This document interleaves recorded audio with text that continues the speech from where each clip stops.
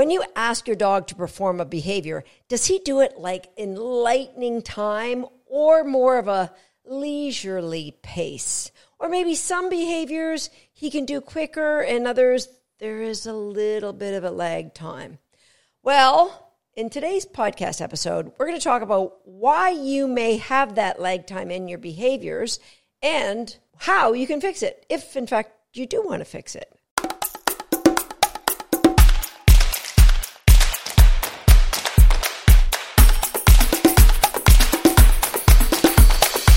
Hi, I'm Susan Garrett. Welcome to Shaped by Dog.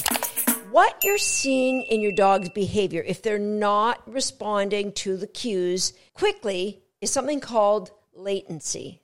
Latency is the actual lag in the behavior between when the dog gets a cue and when they get around to doing it. Now, when I design a training plan for my dogs, latency is built in, which means I want it pretty well instant. I cue you, you do something. And so it's a criteria. And when the dog meets all the criteria of behavior, that's called a fluent behavior. So the dog has been trained to fluency. Now, why might a dog have this long lag time with some behaviors? First of all, and the thing you should always consider is the dog in pain. For example, my 12-and-a-half-year-old Border Collie Swagger, he started sitting slower and slower at the door, and it turns out he had some arthritis. So we just stopped waiting for him to sit at the door to be released out. He just gets to go on a cue. He just stands and waits now instead of sitting and wait. So pain is something you always want to rule out, even with a young dog. There may be a reason why they're not responding in the way that you are expecting them to respond. Number 2 reason is, it's training. Chances are you have built that long latency into the behavior as a part of the training. Now, very likely you did it unconsciously. And how would that happen? It would happen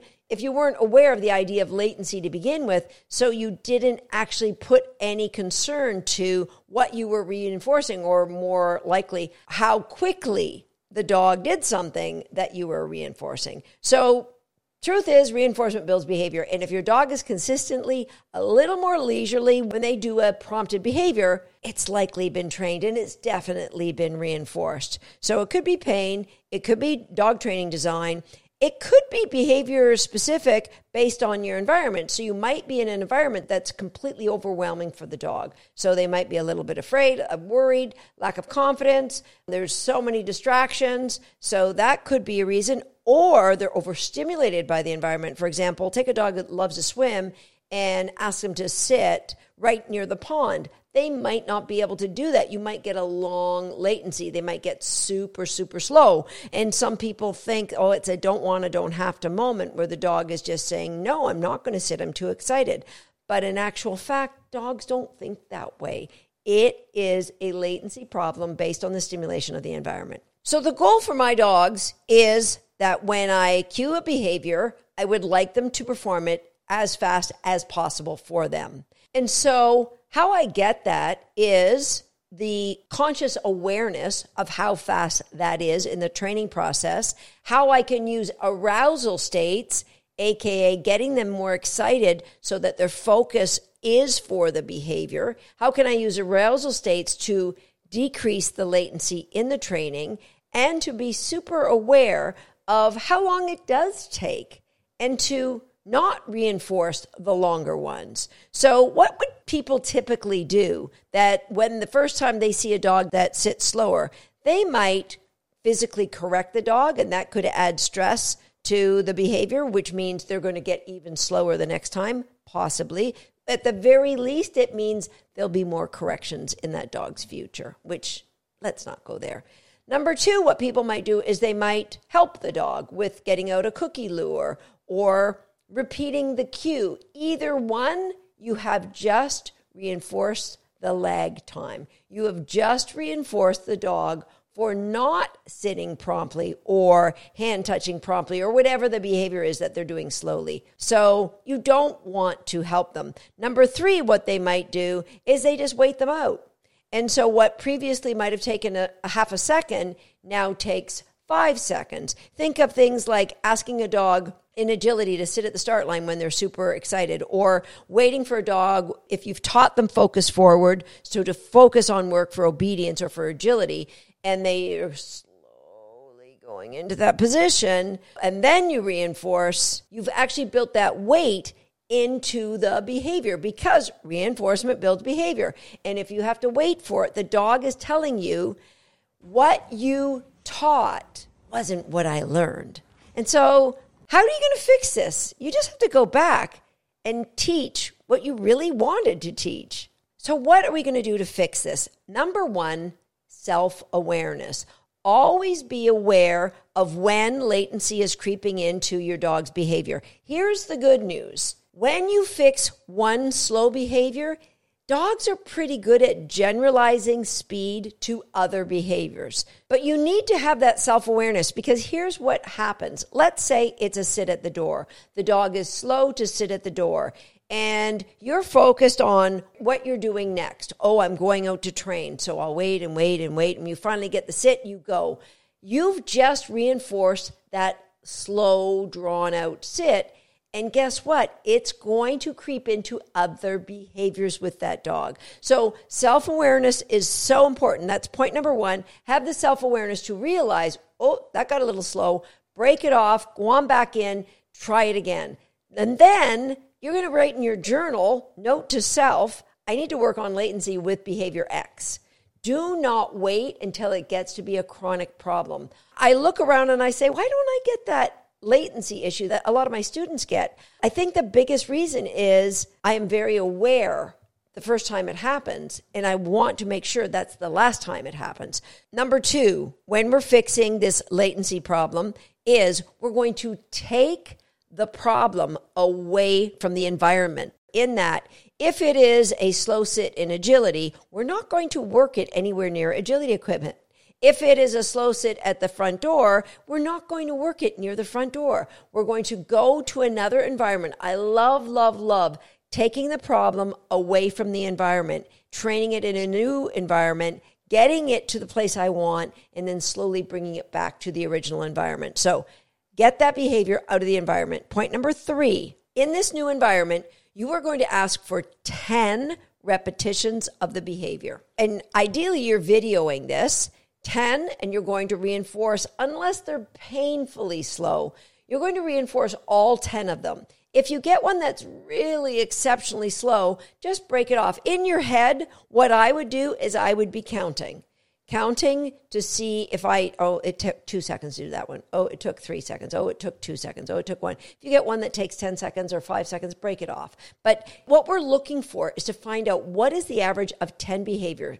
What is the average of 10 responses? What is the average latency when you cue a behavior in this new environment away from where you need it? How long does it take your dog to get it? Now we have your average. And I would recommend you confirm that average time by going back and looking at your video, timing each of the 10.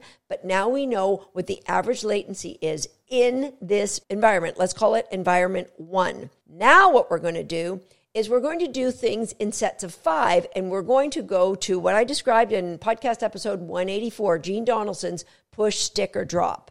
So in 5 sets, we're going to know that you were either average or better. For my first set of 5, I am going to do reinforce average or better for that first set. Do I get to a push situation? If I get to a push situation, meaning my dog was correct 4 of those 5 times, got me average or better in my latency, I'm going to decrease that time of average or better by 10%. So whatever I got for those 5, let's say now I got a 2 seconds, I'm going to drop that by 10%. So it's now going to be 1.8 seconds is what my average will be. I'm pushing them a little bit. Do those 5 repetitions. You're going to keep doing it until you get that behavior pretty darn fast. You're going to repeat this several times a day. Maybe over the course of 2 days, you're going to do it in the same behavior, the same way, using push, stick, or drop, decreasing by 10% every time. By the end of your second day, you should have a really, really pretty darn fast response to the behavior. And now what we're going to do is going to move to another environment, or another H, as I call it, for our DASH, the H being the habitat. we are moving it to another habitat. Another 5 reps. You're going to keep doing this until the behavior has generalized in at least 5 different environments. I mean, it could be in the kitchen, and then in the living room, and then in the living room with like a bowl of cheesies on the table or something else that might distract the dog a little bit. And then back in the kitchen with another dog in the kitchen. Whatever it is that's going to change the environment for you just a little bit, 5 more repetitions. When you get a fast response to your cue in every environment that you put that dog in, take the behavior back to your original environment. So if it's a sit at the door, put it back in front of a door. I would put it in front of an interior door before I would go back to a front door. Just, it's similar, but it's still away from the original problem. And when you get it fast at an interior door, you're going to go back to your original door.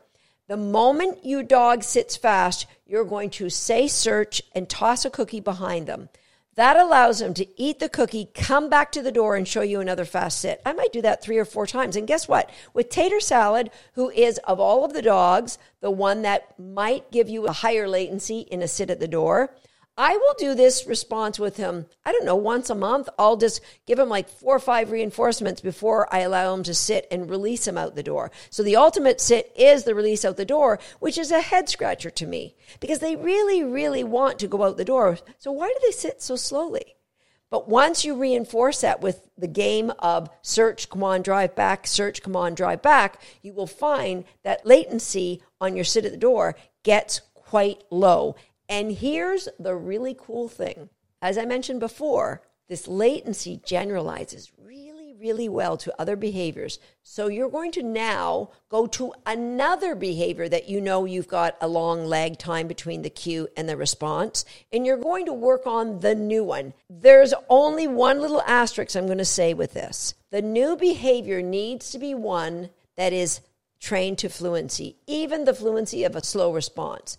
You don't want to do this with a behavior that's still in process. Those behaviors, you're just going to go back to shaping and get that quick response with your cue. So try this with one more behavior and one more behavior. And if you do this, I promise it will generalize to all the behaviors pretty fast, likely after only 2 or 3 behaviors. Give it a go. Let me know if it works the way I think it's going to work for you. Leave me a comment. Jump over to YouTube. And while you're there, hey, go ahead and give us a like on this video because that like goes a long way to letting other dog lovers like yourself know Susan Garrett's got some pretty cool ideas about dog training. I'll see you next time right here on Shaped by Dog.